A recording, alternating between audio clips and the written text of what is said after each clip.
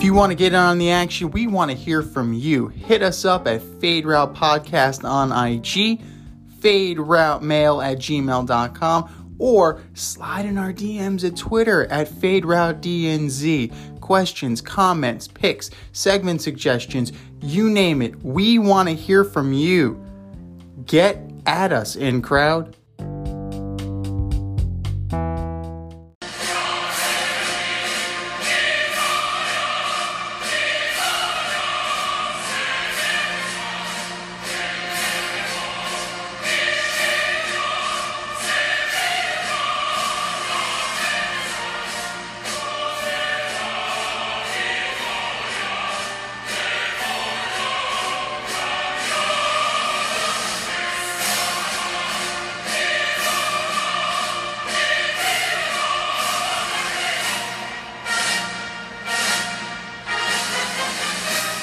Welcome to the Fade Route with D and Z. Here are your hosts, D and Z.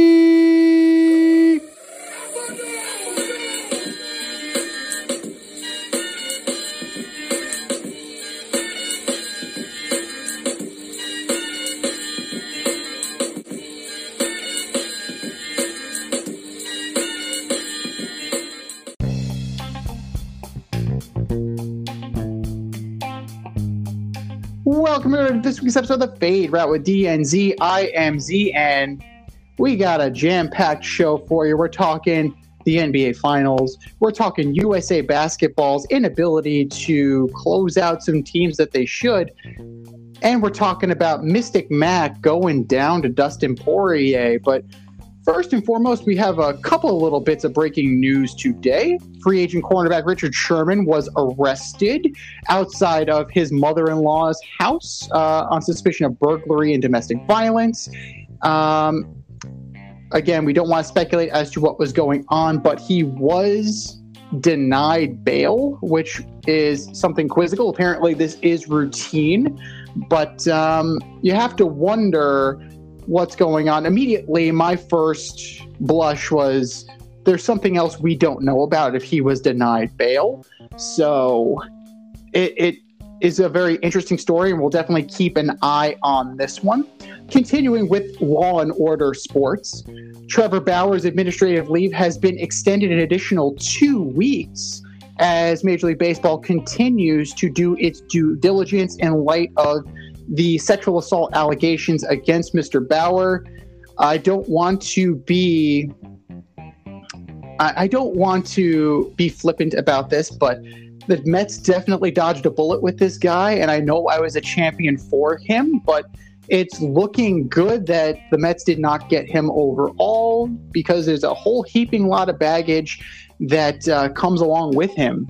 And we thought it was just his mercurial quirkiness, but apparently it is some other deals that we were unaware of. And if it is consensual rough sex like Trevor Bauer was claiming, you got to be smarter than that. You definitely need to be smarter than that, considering the fact that we live in a society that we live in today, an over litigious society. So it becomes he said, she said very quickly. And when thrown in the court of public opinion, you certainly can be thrown for a loop. And here he is. I've known this guy since our days on Carousel Shoes, flight crew through and through, the last QB in St. John's history. What's going on, D? How you doing? Yeah, doing great. Fresh off the All Star Game. Looking forward to the show tonight.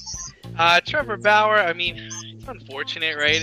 I mean, I know you're saying that you're glad the Mets didn't sign him, but that's hindsight because you see what's going on now. Well, of course it is. I really think it's more that Major League Baseball is trying to do as much investigating as they can before they reinstate this guy. Sounds like Roberts kind of knew this was coming anyway, and we don't know what his tenure with the team is going to be once the suspension is over. But we spoke about this in passing the last couple of days. As a Major League Baseball player, as a professional athlete, as any entertainer or any star, you have to be careful in these situations. you know, what you do in your personal life can quickly become something that is out there for everybody to see, and you just got to make smart decisions, and it just sounds like he made all the wrong moves here. No, definitely. And, like you said, you are in the public eye. You do need to be a little bit smarter than that. But you also, there's a little bit of glass, throwing stones in a glass house, because Trevor Bauer is always the first one to be out in front with an opinion. So you've got to figure, even though these are serious allegations, and they are serious allegations, we do not take them lightly, but there has to be a little bit of karma and a little bit of schadenfreude, especially from one Mr. Rob Manfred, who also, broke a couple of news stories that we're going to discuss when we get to our All-Star topics. But as far as Sherman goes, I'm going to defer to you, Detective Stabler. What do you think about this? Yeah, kind of weird, because I think of him as one of the smarter players, and something must have set him off for him to break into a house and be charged with burglary. I'm really interested to see how this all falls, because if everybody knows, he actually doesn't have an agent. He's his own agent. So, in other situations where you have like a Drew Rosenhaus or you have a Chow, they're out in front kind of going to bat for you, making phone calls and trying to get you out and trying to set a good look for you in the public. He doesn't have that right now, and we're kind of all waiting to see what happens. I think this definitely hurts his chances of playing with the team this year, and I like him as a player, so I'm really curious to see how it unfolds. Absolutely, and we do need to keep in mind that due process still needs to go through its proper course before we cast any blame upon these guys. It's still in the investigative phase, but you know how the public opinion is. It's very quick to condemn. Sure. So, especially with athletes who are as opinionated as Trevor Bauer and Richard Sherman, I have to say, in that regard, they are cut from the same cloth, but we're just going to see where this takes you. And absolutely correct about him not having an agent. This is one of those things that will definitely hamper his negotiating power, just from the simple fact that if he's going through the legal process, he may just decide to focus on the legal process rather than focus on trying to get himself a job. So it's one of those things that, it's understandable considering the situation he's in, but let's just say that neither one of these guys is going to be on the field, much less an All-Star game in the near future. Right.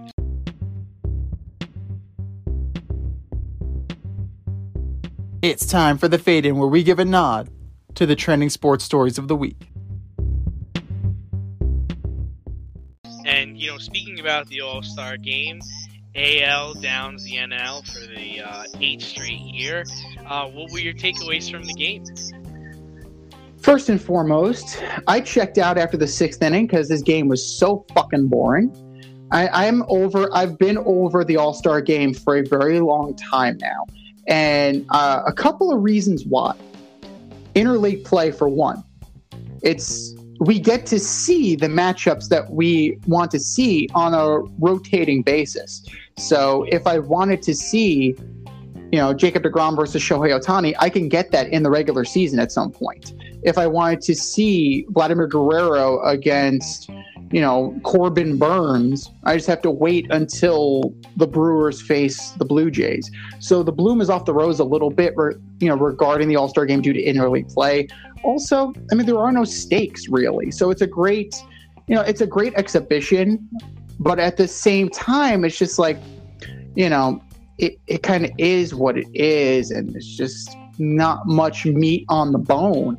As far as performances go, I know this was supposed to be the Shohei Ohtani show, and it was an entire weekend dedicated to him, and we'll get to his performance in the Home Run Derby in the next segment. But an inning pitched, no strikeouts, no earned runs, no walks, 0 for 2 at the plate. it was representative, but he didn't really do anything outstanding. Vladimir Guerrero Jr., your guy, showed up, hit a 468-foot bomb. So that was a plus. As far as the locals go, Aaron Judge drew a walk. Tyrone Walker gave up a home run to Mike Zunino.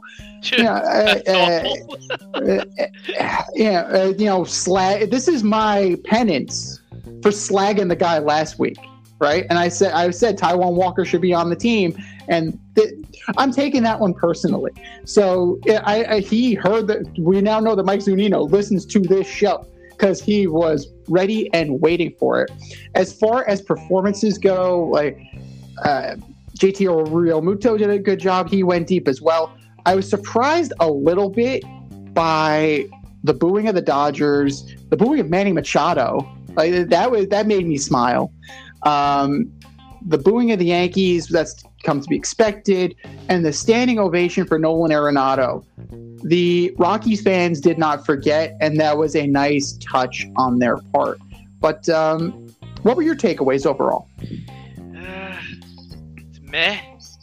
Yeah. That's how I felt about it. I mean, listen, I like the baseball All-Star Game. I feel like it's one of the few games where they actually do compete, and they compete hard. Guys are looking to strike people out. Guys are looking to get hits off of pitchers they don't regularly face. I agree with you. With interleague play, they do face them, but they don't regularly face them.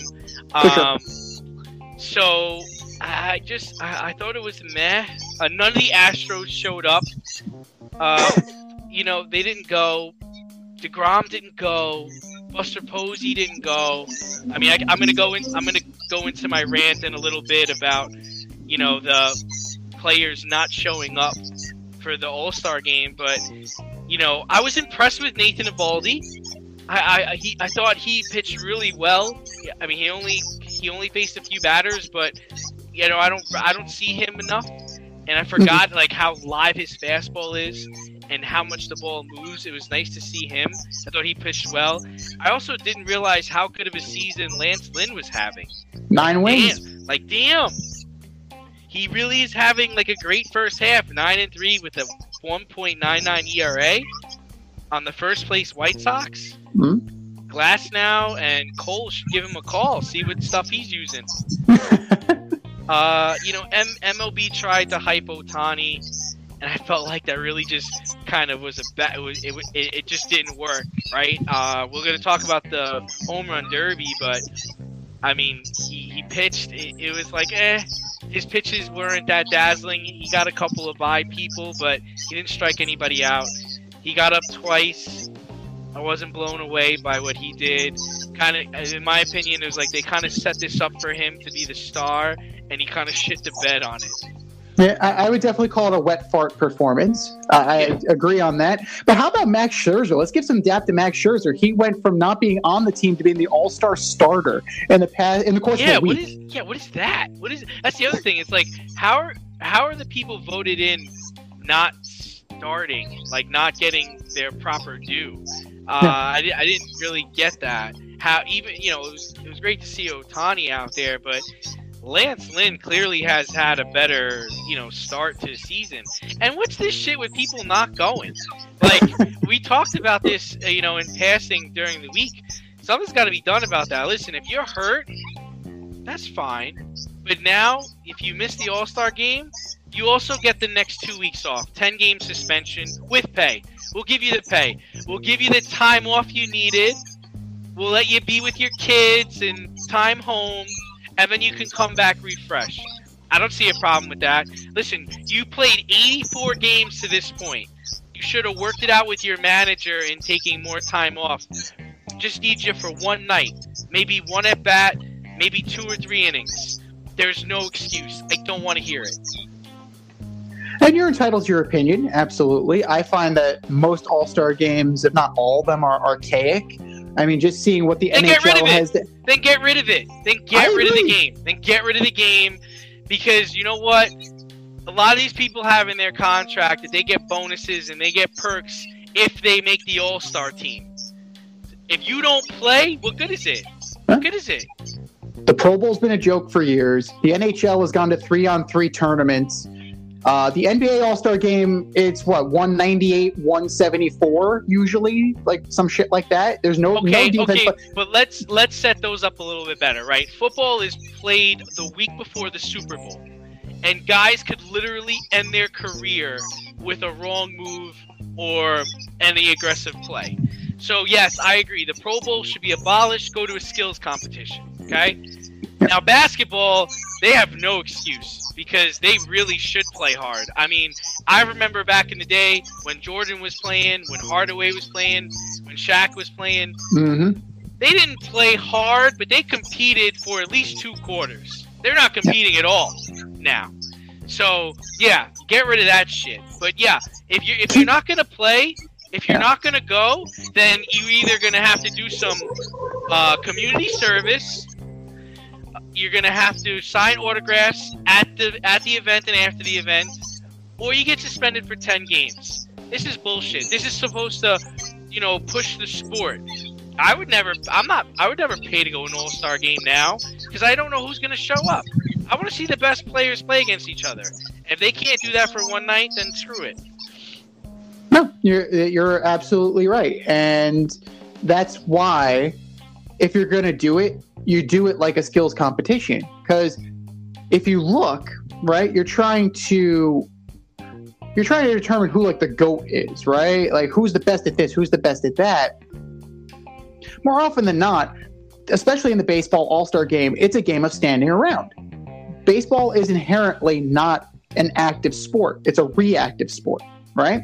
So have like a game of horse or something where you have to hit the ball in a certain way, or have like a target shoot with the baseball. Like have like a guy like Vlad Jr. or somebody with a cannon for an arm. You have to try and hit a target like they do with the quarterback club, right? You have to hit that certain target from a certain amount of distance away. Fastest skater competition. You wouldn't tell me that wouldn't translate to Major League Baseball. Home to first, who's the fastest? Like a guy like Billy Hamilton. Like that would be super interesting because then you can actually have like match races and you can answer the questions. Oh, who's actually the fastest guy? And it's one of those things that Major League Baseball and sports in general, they're never going to shit can the entire thing because it is an honor at the end of the day. Well, then fine. Just keep it as an honor. Name the team and then just do a skills competition. I am fine with that. But it's now been lumped, right? And I find this really interesting too. This year, I don't know if it's going to be permanent, but they've now lumped the Major League Baseball draft into this, so where that is the opening event for your All-Star weekend. And frankly, they have a lot of work to do with that too, because nobody gives a shit about the MLB All Star Game to the point where, as I mentioned to you the other night, they're hosting it at 7:00 on a Sunday night. Like, who are you catering to? And yes, great, Jack Leiter, he went to the Rangers. Kumar Rocker went to the Mets. He might end up pitching for the Mets this season. But again, 7:00 on a Sunday night. Are you fucking kidding me? And that's a change that needs to be made. As far as the game, I can do without it. Do the home run derby, do a skills competition, and then give the players the rest of the week off. I'm fine with that.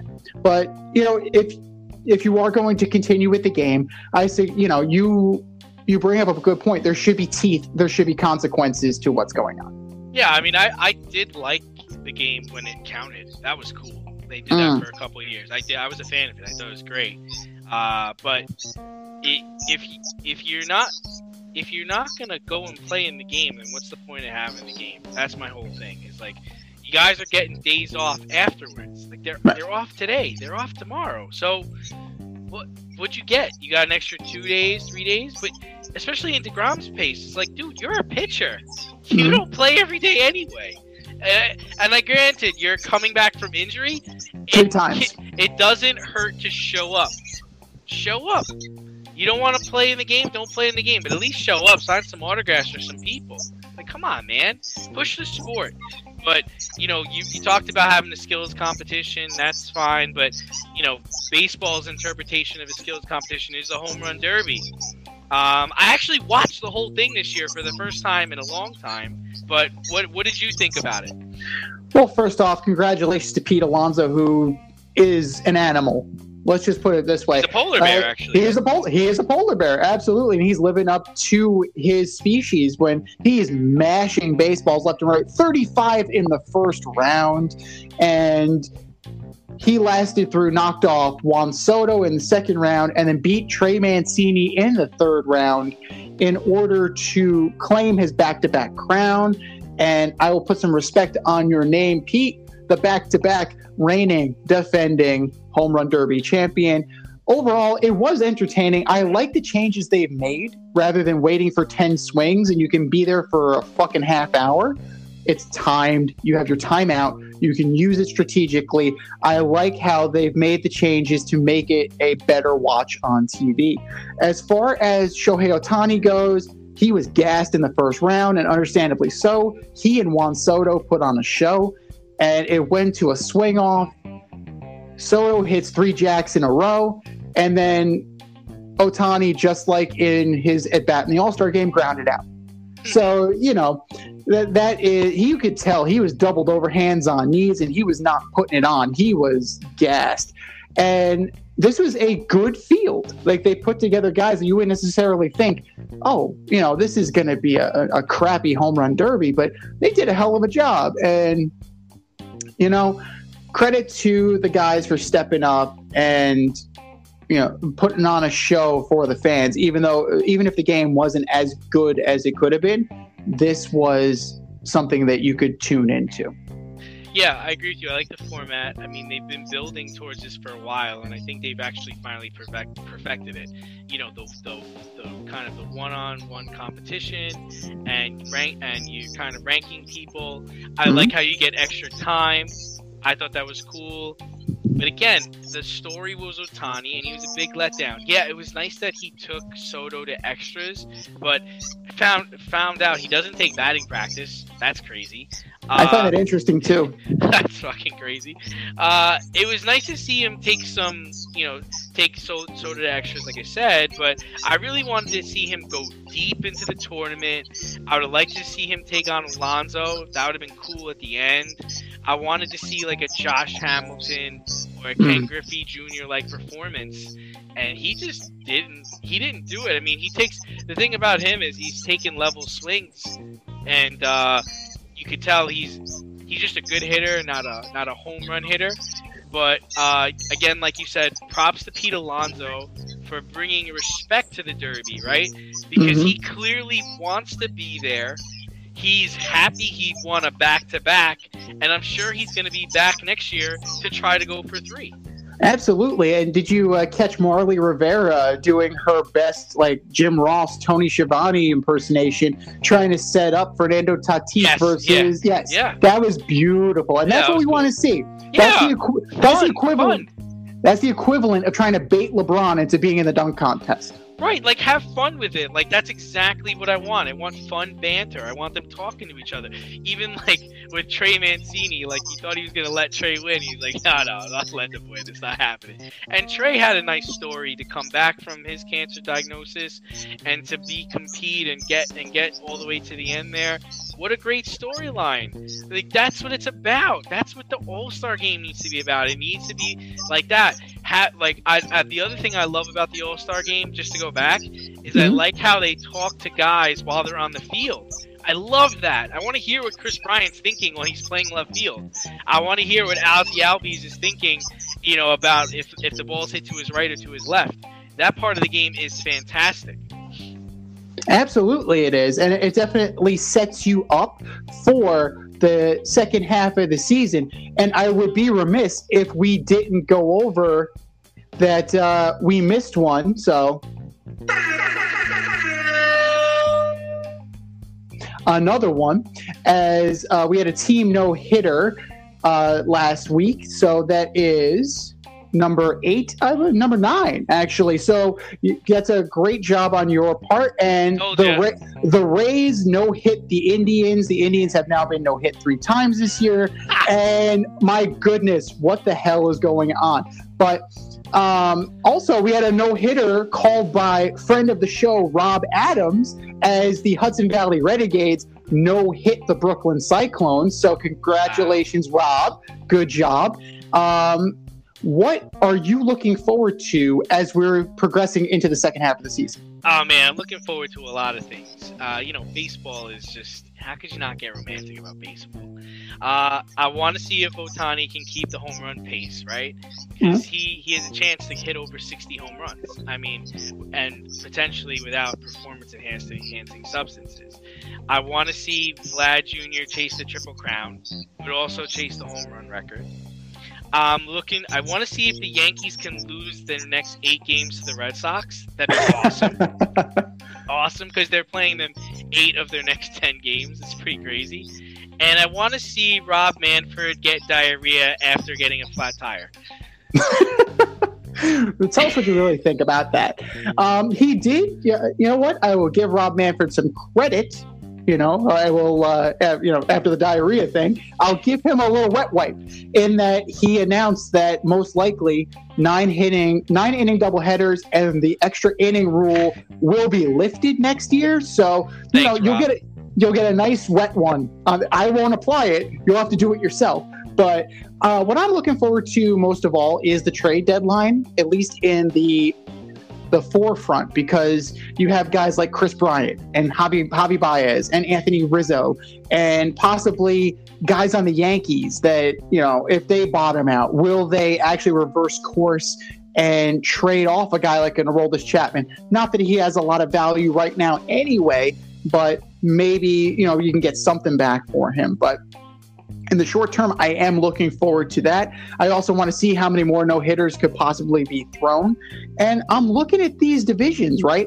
The Indians are still hanging around, even though they don't have Plesac, they don't have Savali, they don't have 3/5 of their rotation that they were looking at. They've been no-hit 3 times, but they still are in it. They're still in second place. They're still in it. They're still in second place. And will the White Sox come back to the pack? I'm interested to see how that goes. I'm interested to see how the Angels do once Mike Trout gets back, once the team is whole. They've been hanging around, kind of laying in the weeds too. Are they going to be able to make a run? As far as the American League East, like Ronald Acuna blew out his ACL. He's done. Like, what are the Braves going to do? So what the NL East is not sewn up for the Mets. You still have the Phillies. You have the Nationals, the Braves. They're still hanging around. So I'm interested to see how that turns out. And as far as the NL West goes, like, I want to see the Dodgers and Padres when it counts. At the beginning of the year, that doesn't count as much, in terms of you set it up, but now you really set it up for the meat of the season, the dog days. That's when you want to see these teams battling it out for the NL West crown.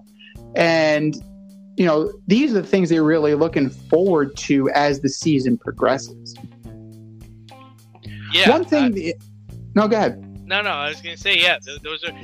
So you really think the Cubs are going to be sellers?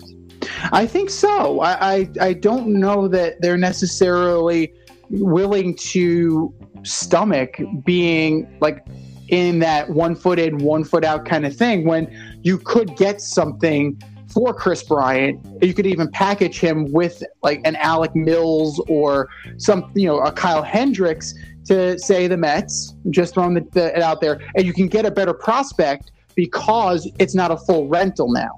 If you rent Chris Bryant, you're not going to get as much for him as you will a controllable arm in addition to Chris Bryant. So I'm going to find that very interesting to see what they do and what Jed Hoyer is able to get for some of these guys, because they do need to rebuild and they're going to lose some of these guys. I wouldn't bank on loyalty to the organization, especially since you're in need of so much.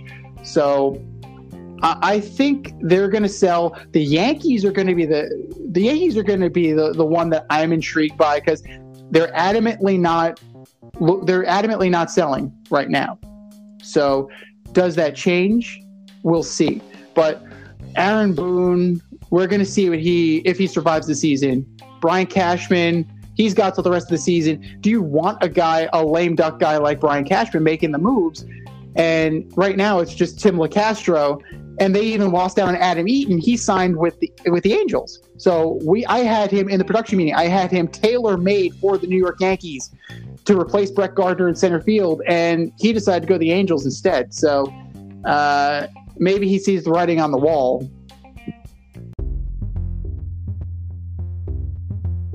Are you in need of air care, maintenance, or service? I have the company for you. Air Care Technicians. They service the Westchester and Northern Bronx area and can help you with all your heating and cooling, maintenance, and service needs. Just give them a call at 914-315-1547. Again, that's 914-315-1547. Or shoot them an email at aircaretechnicians@gmail.com. These guys are the real deal, as they are veteran-owned, licensed, and insured. Make sure to tell them that D&Z sent you.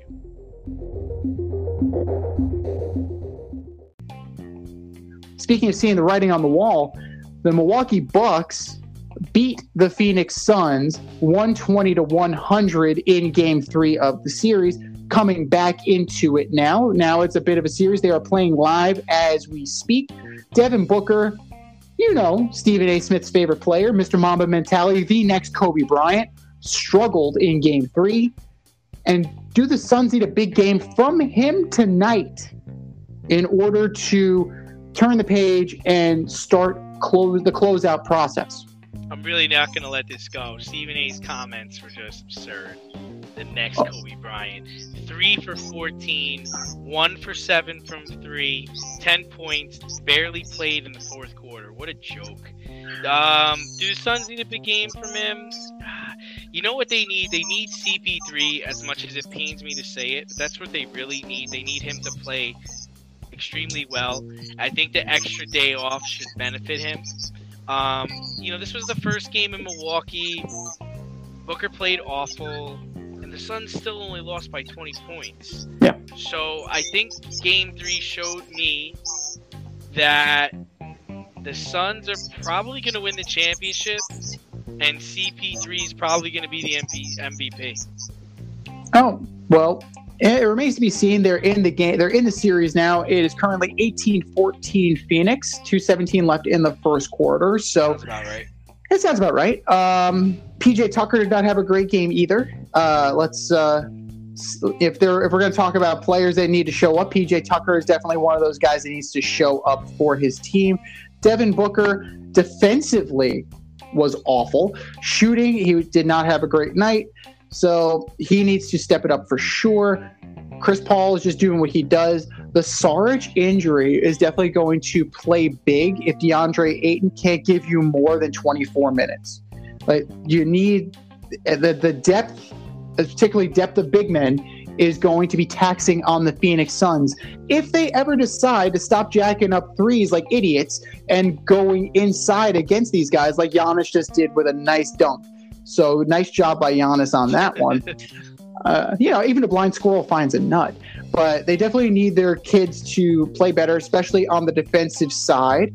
The only person who was, actually, none of their starting five were in positive in their plus minus. Everybody struggled defensively, but Devin Booker definitely struggled the most. Yeah, I think Milwaukee's really going to need Middleton to get back to form if they're going to win more games. But like I said, the Suns only lost by 20, and Devin Booker had a bad game. You got to imagine that he's going to bounce back and maybe not have a big game, but have a good game. And it seems like it to be the Suns' year. I mean, especially if they could take this game, which I think they're going to. They seem to be making the right adjustments. They definitely have the better coach. That goes without saying. Yeah, so we'll have to, we'll see how it plays out. But unfortunately, I do like their chances. So do I. They're just playing at a better level right now than the Milwaukee Bucks. But another team that needs to make adjustments is Team USA Basketball. They're only 12 days until their first game in Tokyo, and they took a couple on the chin. They lost 90-87 to Nigeria, followed by another loss, 91-83 to Australia. Granted, they did come back and they beat Argentina by the score of 108-80. What are we supposed to expect here? Has the world caught up to Team USA, or is this just kind of a tune-up for Tokyo? Yeah, I don't think the world's caught up, but I think they're closing in. We don't have our best out there, but I mean, don't get me wrong. We have KD, we've got Dame Lillard, we have Bradley Beal, but I mean, you can't shoot bad in the final 4 minutes of a game with that group, right? I mean, right. If you got to call Jamal Crawford or Steph Curry or get Coach K back, do that. But I would assume that they're going to improve their play. I would say it's a little concerning, maybe to the point where they might not get a gold medal. They might get the silver or the bronze.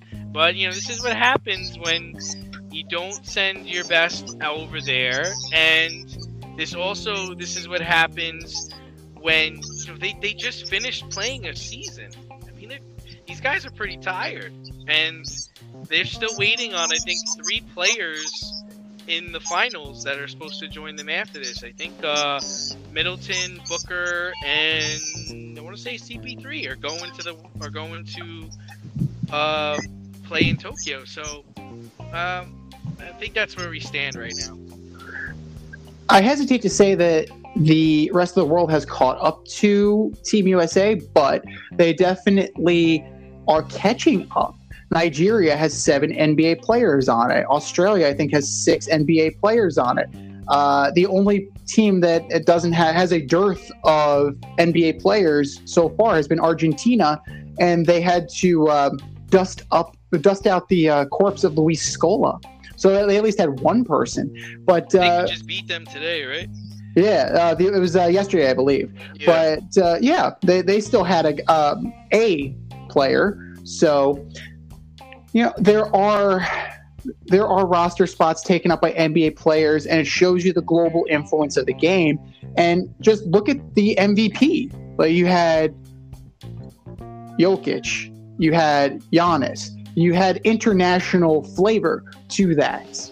There's plenty of international studs out there. Luka Doncic, another player. I think the only real, Chris Paul and Trae Young were probably the only 2 legitimate American-born MVP candidates.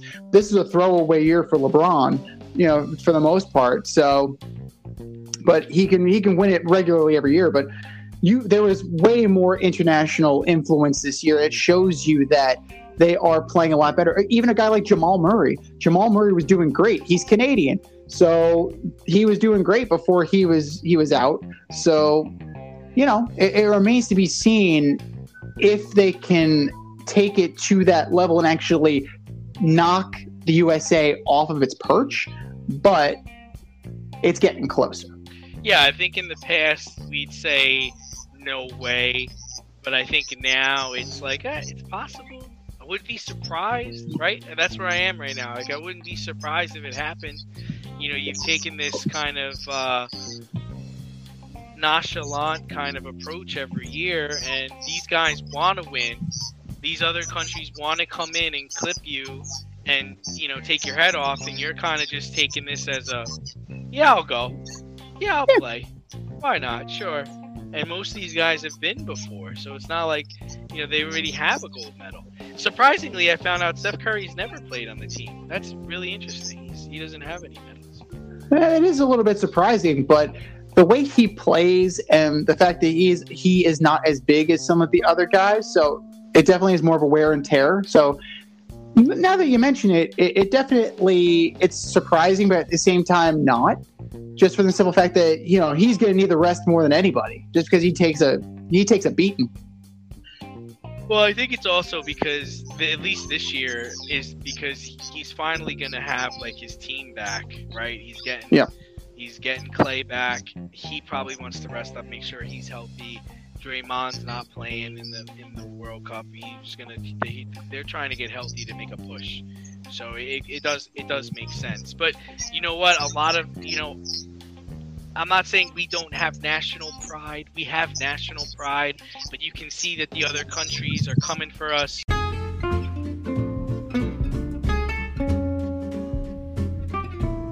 I'm getting hungry over here.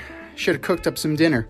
And if you're looking for a new cooking show to binge, check out As You Eat It on YouTube, hosted by me, Chef Z.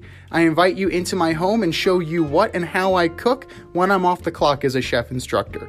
You're going to learn fun recipes and creative methods to empower and inspire you in the kitchen and take it to the next level. Cook how you want to cook, eat how you want to eat as you eat it. That's As You Eat It, available only on YouTube. AZ, you eat it. Check it out and let's get cooking. One championship that just ended was the Euro 2020 championship. Italy took on England, beat them in PKs, but a little controversy coming out of that. So what's the bigger story for you, the victory by Italy or the racial backlash? First and foremost, it is the coaching decision by Gareth Southgate to bring in Marcus Rashford and Jadon Sancho with about, 5-10 minutes left in extra time. So the timing of it is definitely an issue because you definitely need time to kind of get your feet wet and get under yourself and kind of avoid the butterflies, or at least work the butterflies out. Credit to Italy for coming back. They were down the second minute into the game, into the match. So credit to Italy for, staying in it and staying aggressive, and Bonucci scoring in the 67th minute. So nice job on that. As far as the PK goes, distant cousin of yours, right? Oh, Bonucci, yeah. He's a paisan, just like me. But as far as that goes, the decision to put Rashford, Sancho, and especially the kid, Saka, 19 years old, it's got to be one of the biggest moments he's ever played in. I know he trains in Arsenal, but come on. That's a big stage. And it was definitely going to bite them in the ass if it didn't work, and it didn't work.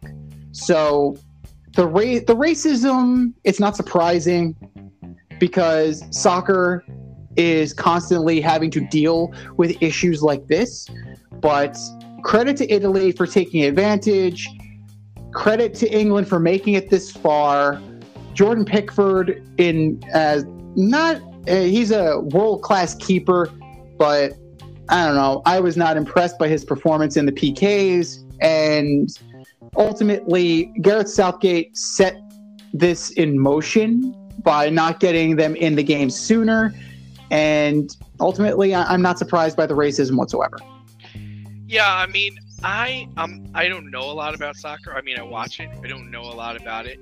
When I watched the whole game, and I was surprised that he made the substitution, but there was part of me that understood it because twofold, right? And I didn't see any of his post-game interview. I don't know really what he was thinking and things like that. But, one of the things I thought about was I think his guys were exhausted. I think his players were exhausted. He was trying to get young guys in the game, and he was comfortable with them being put on the spot because of how talented they are and how young they are. Now, yes, did it not work out? Yeah, and we're going to crush them for it. But if it did work out, we'd be like, man, that was a good idea to get your young guys in there because, they hadn't been running up and down playing a defensive game against Italy the whole time.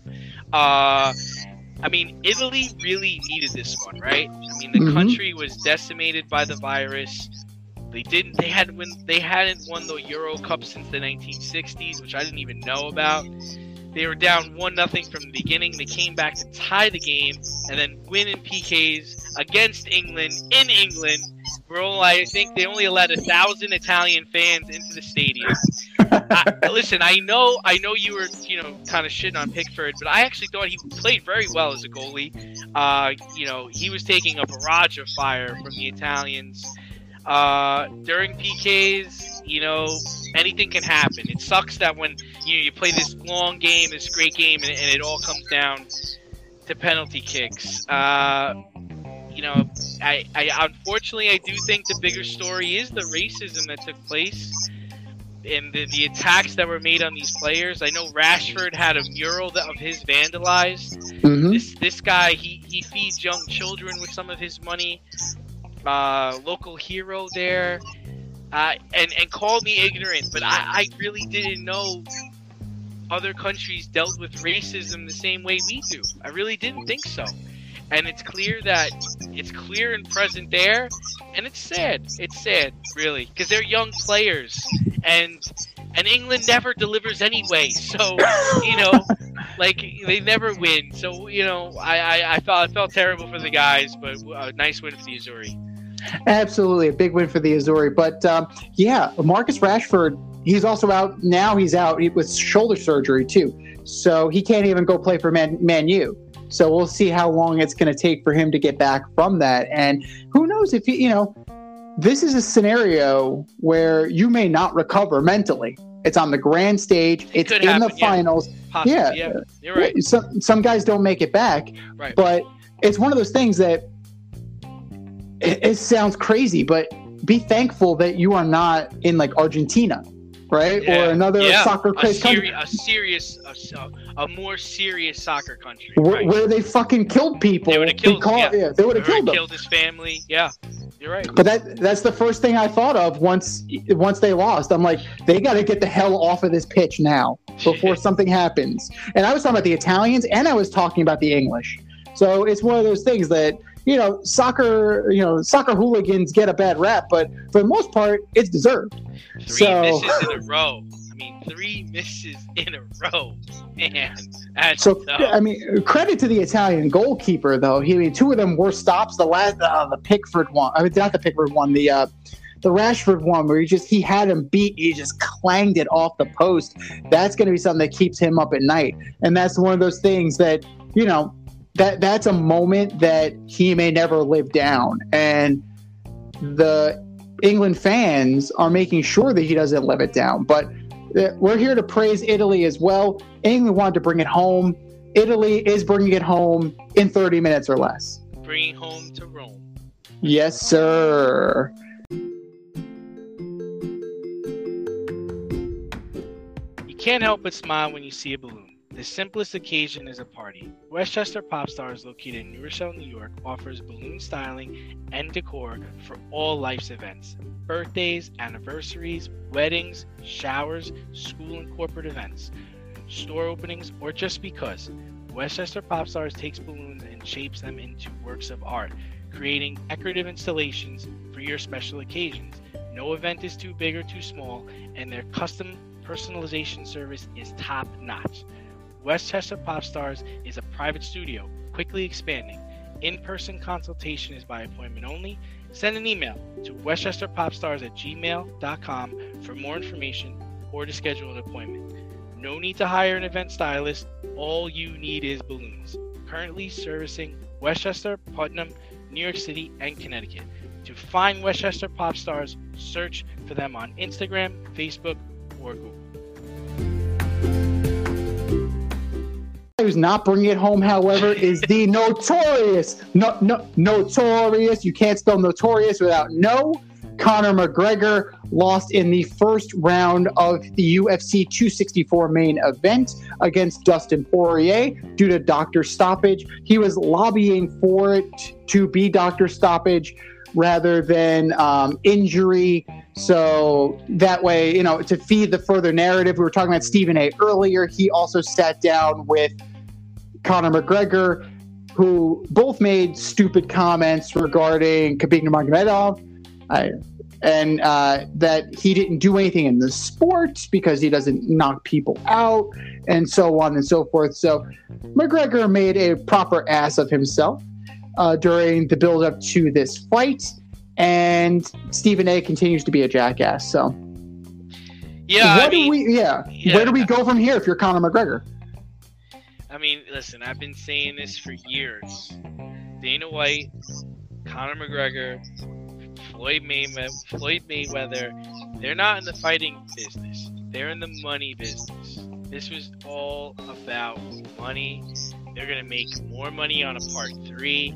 They're just going to keep making money. I mean, as soon as he got hurt, he's down on the ground, ankles broken, legs broken. Dana White is sitting next to him with a microphone, and he's already talking about the next fight, the next match, and what he's going to do. And everybody's just licking their appetite and, like, can't wait. You know, I would never pay to see his fight. I'm glad to mooch off of other people who pay to watch the fight, and then I go sit there and watch it. But, dude, man, you got to know you're getting had by these guys. You're getting had. Well, I mean, it is a significant injury, so we definitely want to take that into account. But if you look at the stats, he was outstriking Dustin Poirier at the end of the first round, but he wasn't doing as much damage. Poirier had more significant strikes. He had 1 takedown, 1 or 2 for that. So Conor McGregor was still, you know, not as comfortable on the mat as he would like to be. But I'm surprised he felt that ankle with all the booger sugar, you know? He's just a clown at this point. But the people who are, like I said before, the fans of the marks, like they're just wrapped up in this, you know. And I mean, the real winner in this is Dustin Poirier, because if he gets a 4th fight out of this, that's good money, and it's even more if he gets the title shot before the 4th fight. If it's gonna happen, there's not a doubt it's gonna happen. These guys are getting paid. They got paid. And excuse me, before I said part 3, there will be a part 4. I guarantee it. And there'll probably be a part 5 and a part 6. As long as people are gonna keep paying for it, they're gonna keep keep making these bullshit fights. And granted, I'm not trying to say, like, you know, he didn't really get hurt. He got hurt. Trust me, he got hurt. But he got hurt. It's the same game. It is. And you know what? It is really sad that the UFC has gone to these super fight cards, and it really has wrecked everything that they had built prior to the Fertitta sale of the organization. Well, wrecked how? They're still making a ton of money. That's the whole thing. Is like you're talking about it as if they care about the sport and they care about the fighting, and they don't. They care about the money. It's all about the money, and that's it. It's getting to be like where boxing went. You know, that's where it's headed. Right. It's a clown show, because they have actually taken away from that, and they've gone more towards the wrestling instead of more the legitimate fighting. I mean, I hate to sound like an old man, but my favorite fighters are Randy Couture and Matt Hughes. Right. Like, all time. Those guys went in there. They went to war. They didn't sell it. They didn't sell the fight. They didn't do jack shit. They went in and they fought like men. But the problem, but here's the problem: is like you are a person that seriously appreciates fighting and you seriously appreciate the sport, the UFC sport. Now you're gonna tune in and you're gonna watch it, hoping that a serious fight and serious things happen in the fight, right? But then you have the outsiders, the people that occasionally watch it or are occasionally interested. They're in for the show. They're in for the gamesmanship. They want to see him do. They want to see Conor McGregor do his walk. They want to see the how he comes down to the ring. They want to see what he says after the fight and before the fight. Like, that's it. They're double dipping right now, and they're gonna double dip for probably the next 5 or 6 years until it's gonna become too much of a circus for the serious person like you. You're gonna be out. They're going to be left with the clown show, but by then Dana White and company will probably be gone, counting billions of dollars they made. That's for sure. And you know what? I mean, I've been out for years. Like, I've been out. I tune in to see Conor McGregor lose. Now it's that point. He's the honky tonk man. You know, we're both old school wrestling fans. He's the honky tonk man. He's the guy that you want to get his ass. I'm there. That's right. He's here with the Colonel. I'm just here with the Colonel, Dana White. And I'm just here. I want to see the fucking guy get his head ripped off.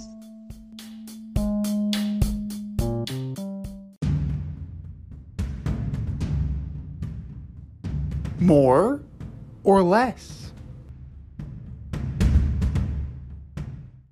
All right, boys and girls, you know how this game works. We have a statement. It's either more likely it's going to happen or less likely it's going to happen. More or less likely, Todd Gurley plays football in the 2021 season. Man, this is so terrible. This guy's 26 years old. He can't get a job right now. He had 678 yards last year and 9 touchdowns. Dude can't get a job. Running backs always get hurt, so I have to believe he's going to catch on somewhere. Detroit, Baltimore, New York, San Francisco. I have to imagine someone's going to give him a chance. But man, how terrible would it be if he never plays football in the NFL again? I mean, for a guy as talented as he is, it's crazy to think that he could be out of the sport. But with the significant knee problems that he has, it's understandable. But I'm definitely going more likely as well, just from the simple fact that he can be a touchdown vulture now, right? He could be a John Kuhn. He could be a Michael Turner. He could be that guy. He could be I don't know if you're going to pay him that money to be that guy. Because that's not the kind of money he's looking for, right? Because he's looking at himself as, hey, man, I had 678 yards last year and 9 touchdowns. I'm 26 years old. I want a 4-year deal, $40 million. Right? Now that injury history, I went to the Super Bowl. I had one year where I had almost 20 touchdowns. I don't know. Yeah. And the Rams couldn't wait to move on. So it's like one of those things you could talk about his arthritic knee all you want. He played in 15 games last year, didn't he? Pretty sure he played in almost every game. And you signed a 1-year deal with the Falcons, and you showed up, in my opinion, 678 yards and 9 touchdowns. You showed up. That's what I think. So how is it that you can't even get a phone call from the Bucs? I mean, they take everybody. That they do. They definitely are. But Jerry doesn't want you. You can't get on Jerry's team. The Browns don't want you. You can't be a third with Hunt in the gang. Hey, you're trying to turn him into Shady McCoy at this point. A guy who never plays. Adrian Peterson's another guy who's unemployed right now. Yeah. I gotta imagine he's gonna get a job. He's the touchdown vulture. See, that's the guy you get for the touchdown vulture. He's at the end of his career. This Todd Gurley is 26 years old, man. Yeah. Well, there's one team that, I mean, if we're talking Todd Gurley versus Adrian Peterson, if I'm the Giants, I'm taking Adrian Peterson because I know Saquon Barkley is not going to play. Yeah. So I would rather have him, and I know he can carry the rock, than a guy like Todd Gurley where one bad step, he's probably out. I do find it interesting, though, that he didn't get a call from the Chiefs. You're telling me Le'Veon Bell could end up on, he's was a part of that team last year, and Todd Gurley can't fill that role, right? With a better attitude than Le'Veon Bell. Or how about the Steelers? You don't need them. You got Najee Harris. Yeah, you got McFarland, Harris. You got a lot of backs, but you don't got a Todd Gurley. Bengals, Texans. Keep going. I mean, there's so many. Denver Broncos, Melvin Gordon. You sticking with that? What about the Seahawks? You're telling me they couldn't use him with Chris Carson? But, Chargers. Who's your running back? Austin Eckler. You can't use a Todd Gurley? No. The Arizona Cardinals went out and got James Conner, for crying out loud. You talk James Conner over Todd Gurley? Mm-hmm. James Conner's awful. He's awful. And I would argue James Conner's injury history is worse because it's been concussions. Yeah. Come on, really? I don't know. Minnesota, Dalvin Cook gets hurt every year. You don't need a Todd Gurley? You know what? I'm thinking about it, the Raiders. Yeah, but they went and got Kenyon Drake. I thought about the Raiders too, but they got Kenyon Drake, and they're really going to a 2-back system.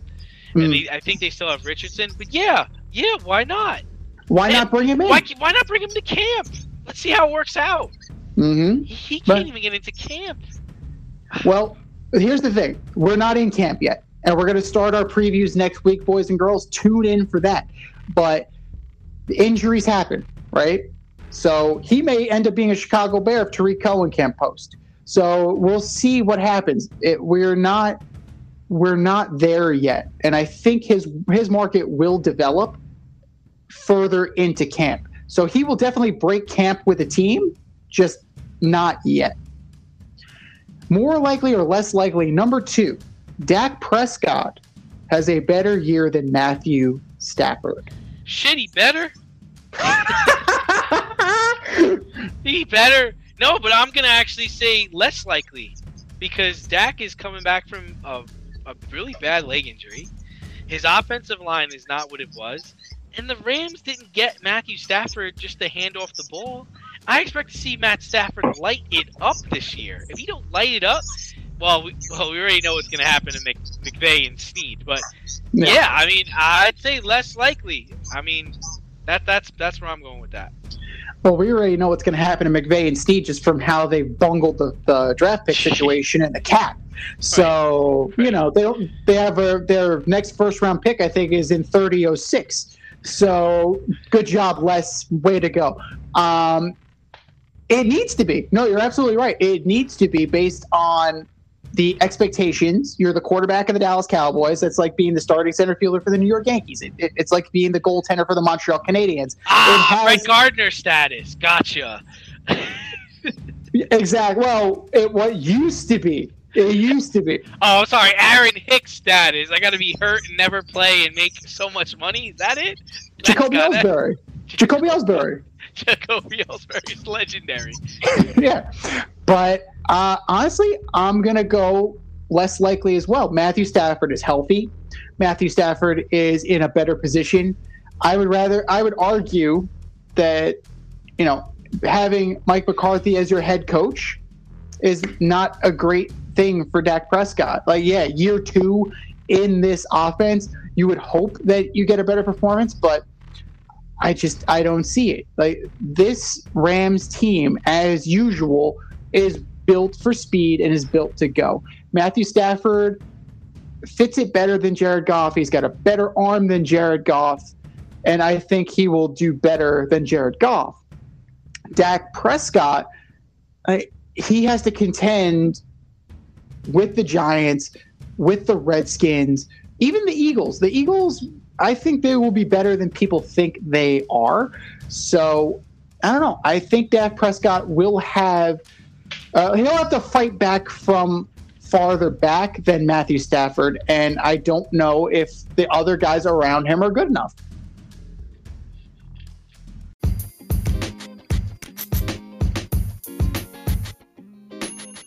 Your favorite podcast has its own merch line now. Go to teespring.com, type The Fade Store into the search bar, and have access to our sweatshirts, t-shirts, long sleeve shirts, tank tops, and much more on the way. That's teespring.com. Type in The Fade Store at the search bar and show your boys some love.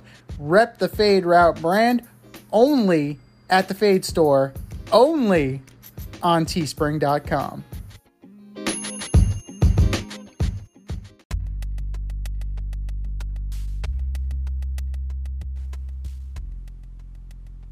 Order up! All right, boys and girls, it is now time for us to order up. Order up, order up! This week's order up topic is the top 5 championship wins from the past 10 years. So that's 2011 to 2021. From 5 to 1. Who you got, D? All right, I'm going to start off kind of weird. I actually have number 5 as the 2018 Washington Capitals. I mean, after years of frustration, like one of the best players in the game finally brings it home. It's always nice to see the best players in the sport win the championship, and Ovechkin, was able to do that in 2018 for Washington. Number 4 to me is the 2015-2016 Cleveland Cavaliers. LeBron comes back to Cleveland, joins forces with Kevin Love and Kyrie Irving, comes back from a 3-1 deficit to win Game 7 on the road in Cleveland, Kyrie may have made the game-winning shot, but LeBron had the game-winning block, chasing down a fast break and blocking a layup by Andre Iguodala from behind. I still think that is one of the best plays in finals history. Number 3 for me is going to surprise you. It's the 2010-2011 Dallas Mavericks. Dirk and company bested the Miami's Big Three in 6 games, and he did this with Jason Kidd, Jason Terry, and Shawn Marion. After being down 2-1, Dirk put his Superman cape on and won 3 straight games. One of the most impressive championships of my lifetime. Seriously. I think we both share this one. My number 2 is the 2016 Cubs. They ended a 108-year drought to win the World Series, beating the Cleveland Indians in 7 games. Theo Epstein famously ended the Red Sox drought. Then he goes and ends the Cubs drought. The dude has the best championship rings in the game.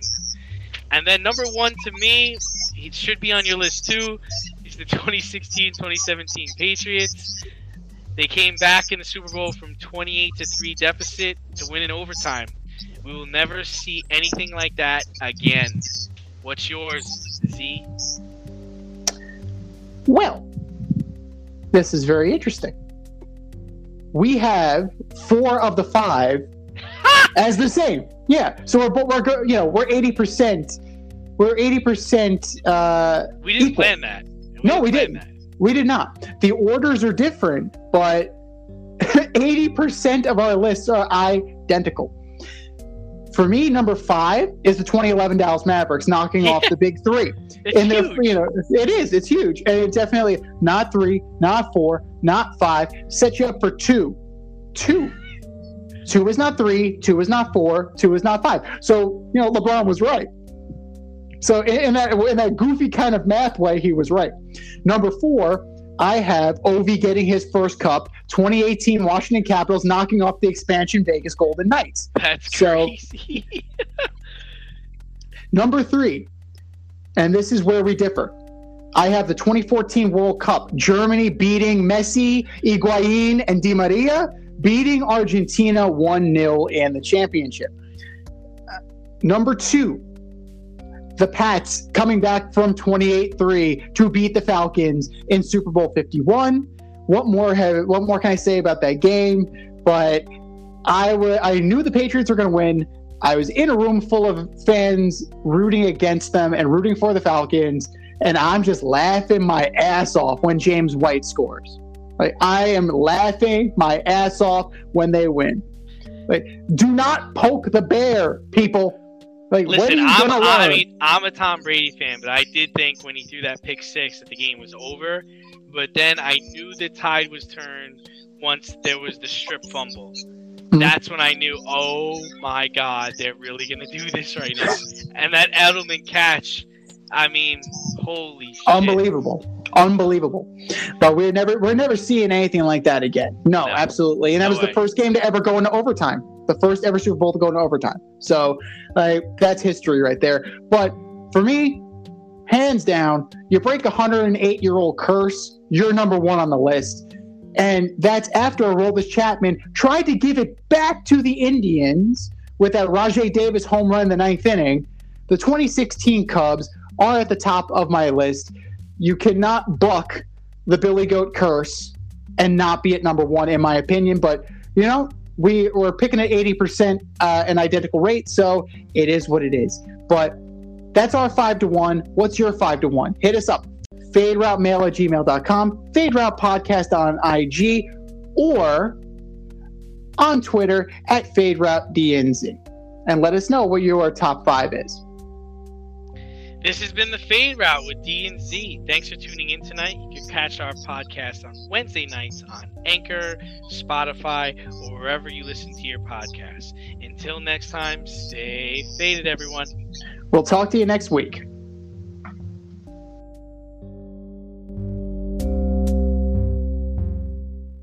Thanks for listening to this episode of our podcast. If you like what you heard and want to hear more, be sure to like and subscribe on your favorite podcast platform. Rate us 5 stars, leave us a review, turn on subscription notifications, and tell your friends.